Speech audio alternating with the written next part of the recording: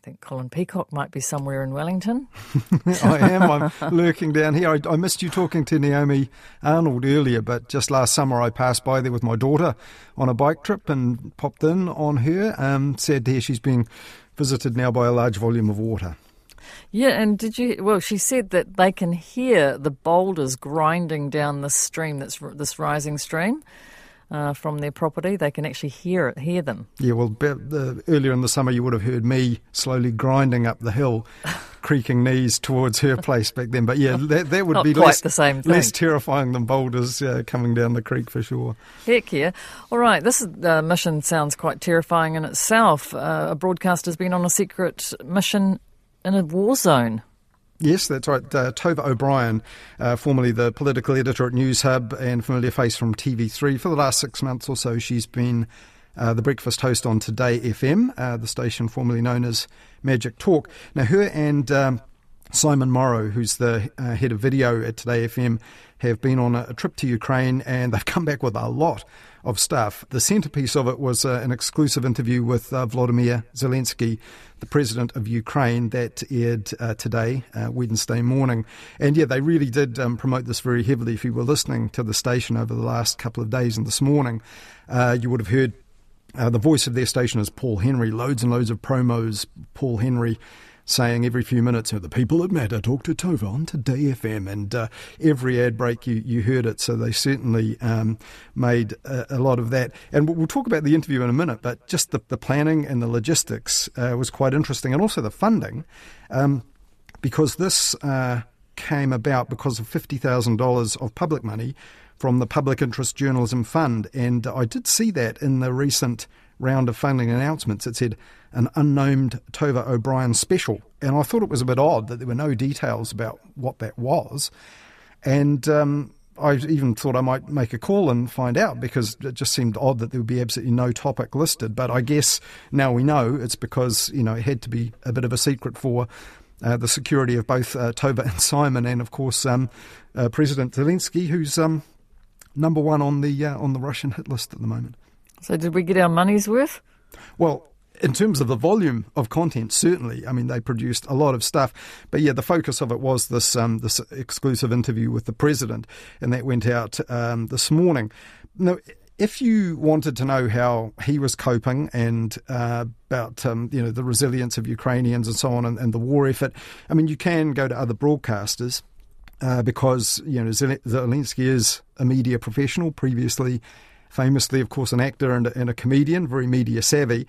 So he has done plenty of interviews with international broadcasters, and you don't have to, send a crew and make the long trip just to get that. And you could also sort of predict what he would say when pressed about New Zealand specifically, that they would like more help from us and grateful for what they've got and so on. And indeed, that is what he said. But still, it was definitely enlightening to hear Zelensky's sort of expectations of a faraway place like New Zealand, and also just the depth of his fears about the world's attention waning. A lot of people figured this would happen, as the months went by and the war was prolonged.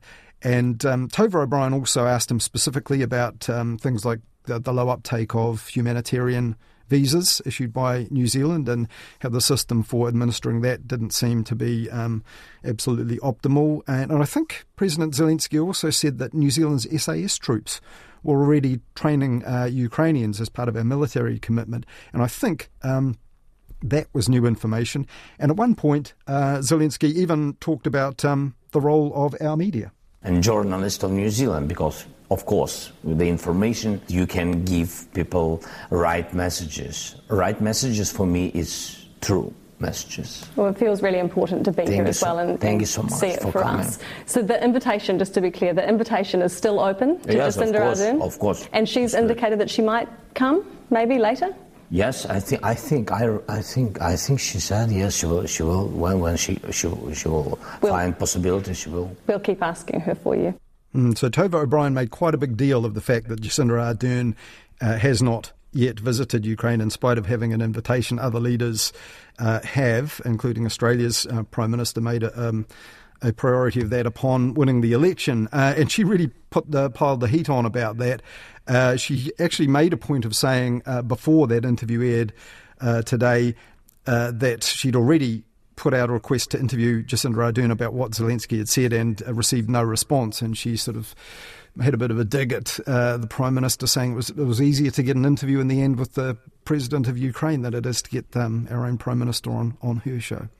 But Colin, the funding wasn't just for one radio interview though, was it? What else has come out of the trip?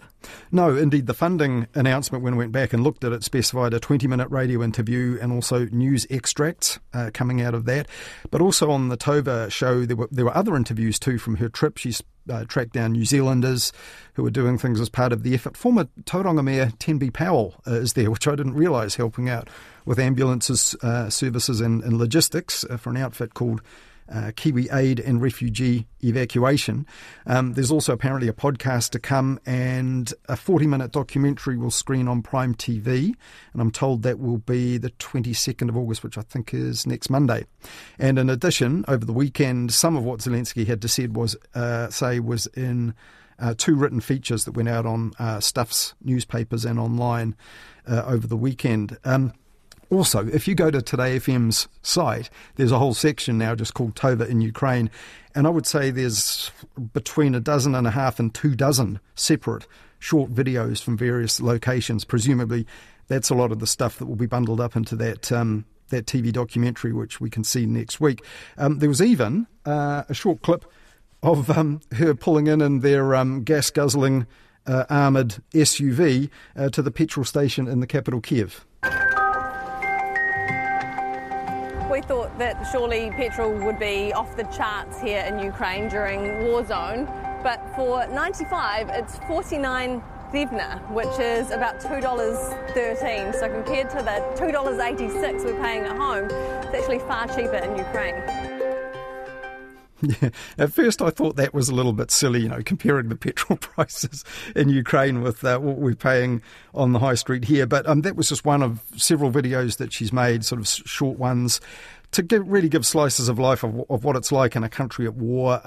She also made one, for example, in a kind of former nightclub that's now been converted into a kind of improvised war operations centre. So, yeah, presumably all of that will be wrapped up in that TV doco to come, or if you want to see the little bits and pieces, there's plenty to choose from on the Today FM website. So quite a lot of content over several media outlets. We don't see local reporters overseas much anymore, so all in all a good thing?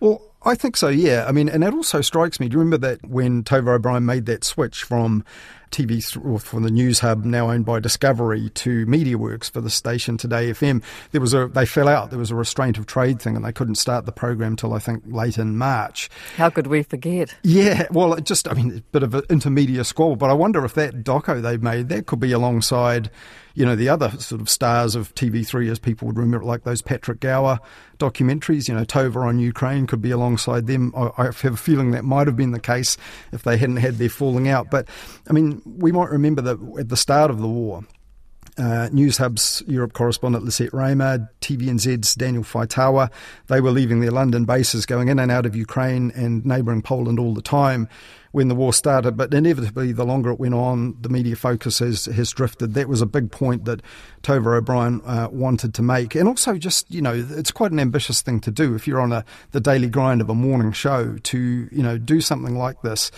Take a trip, the knock-on effects, having another host. And so there's a lot of people would have to work hard to have made this happen. So I do applaud the ambition of it, and really like to see that documentary when it comes out on Monday. And Colin, Tova's not the only New Zealander reporting back from the Ukraine lately. No, it would be unfair not to mention the Herald's political reporter Nick Jones.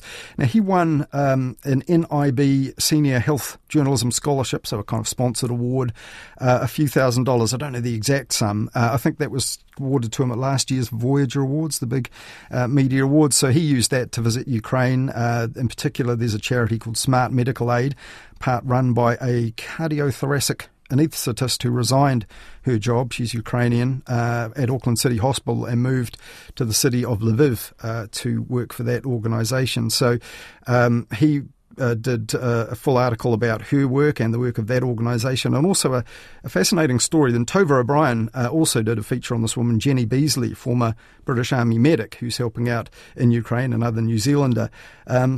So, big effort. And actually, Nick Jones also appeared on the Herald's podcast called Front Page to talk about this, and he addressed the sort of awkward part of this when you're tracking down these expats who go off to fight overseas in war as volunteers. They get a lot of coverage, but the question does have to kind of be asked whether they're really helping.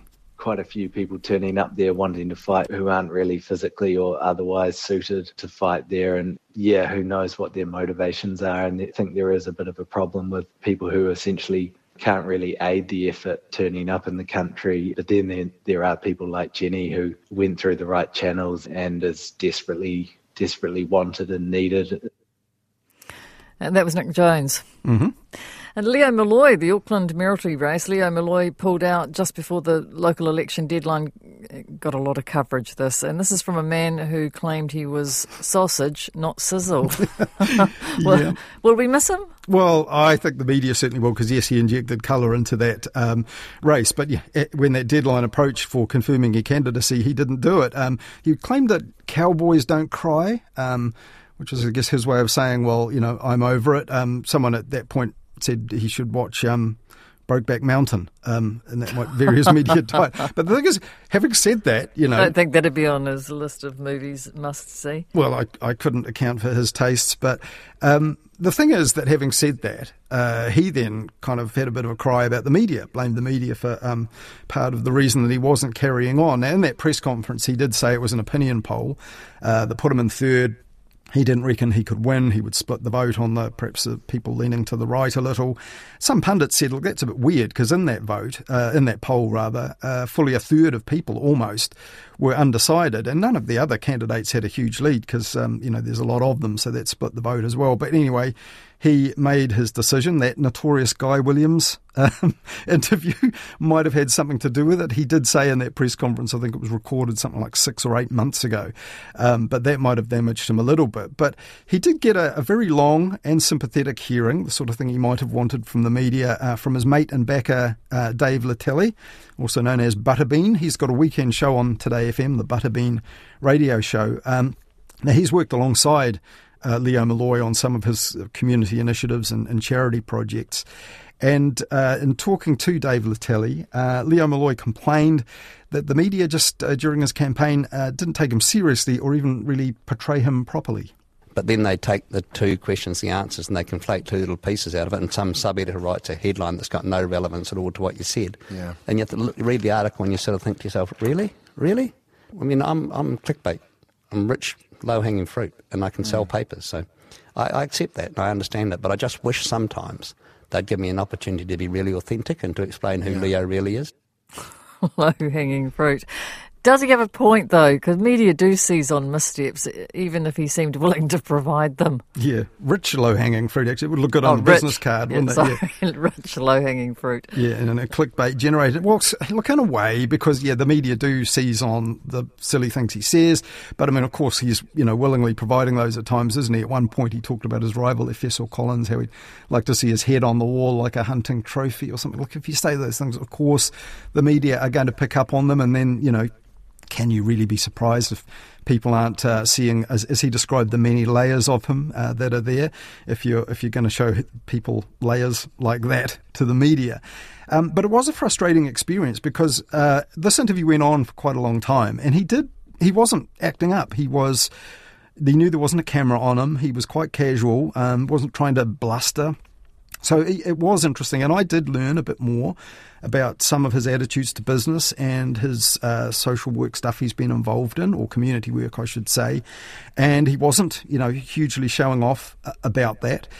So yes, I think there are layers to him that people may not have appreciated from the kind of side he presented when he was trying to get attention in the campaign. But one other thing that, having said that, I almost warmed to him a bit. And then he said to Dave Latelli, Dave, I never say anything without being able to back it up. I do my homework and all of this. And then he came out with something that was just, absolute nonsense. So when Dave Latelli said he'd just been to Wellington and walking around, he loved it. He said, Wellington's a city that's great. Auckland's a mess and Wellington's really got it going on. It's Wellingtonian. I think that's a bit weird because we're feeling like things are a bit suboptimal down here at the moment, and Auckland's actually making progress on a few things. But anyway, Leo Molloy responded to that with a bit of a rant about Auckland being kind of ripped off by Wellington. Because 92% of the taxes that are paid in this city go to Wellington, and Wellington decides how to spend them. Do you know what they give us back in return? MIQ, corrections, 501s, dumping. We're the toxic pit of New Zealand now because Wellington controls us. Wellington, meantime, spends their money on whatever they wish. Yeah, so those are just made-up stats. I mean, that stuff about 90% of tax, it's just silly.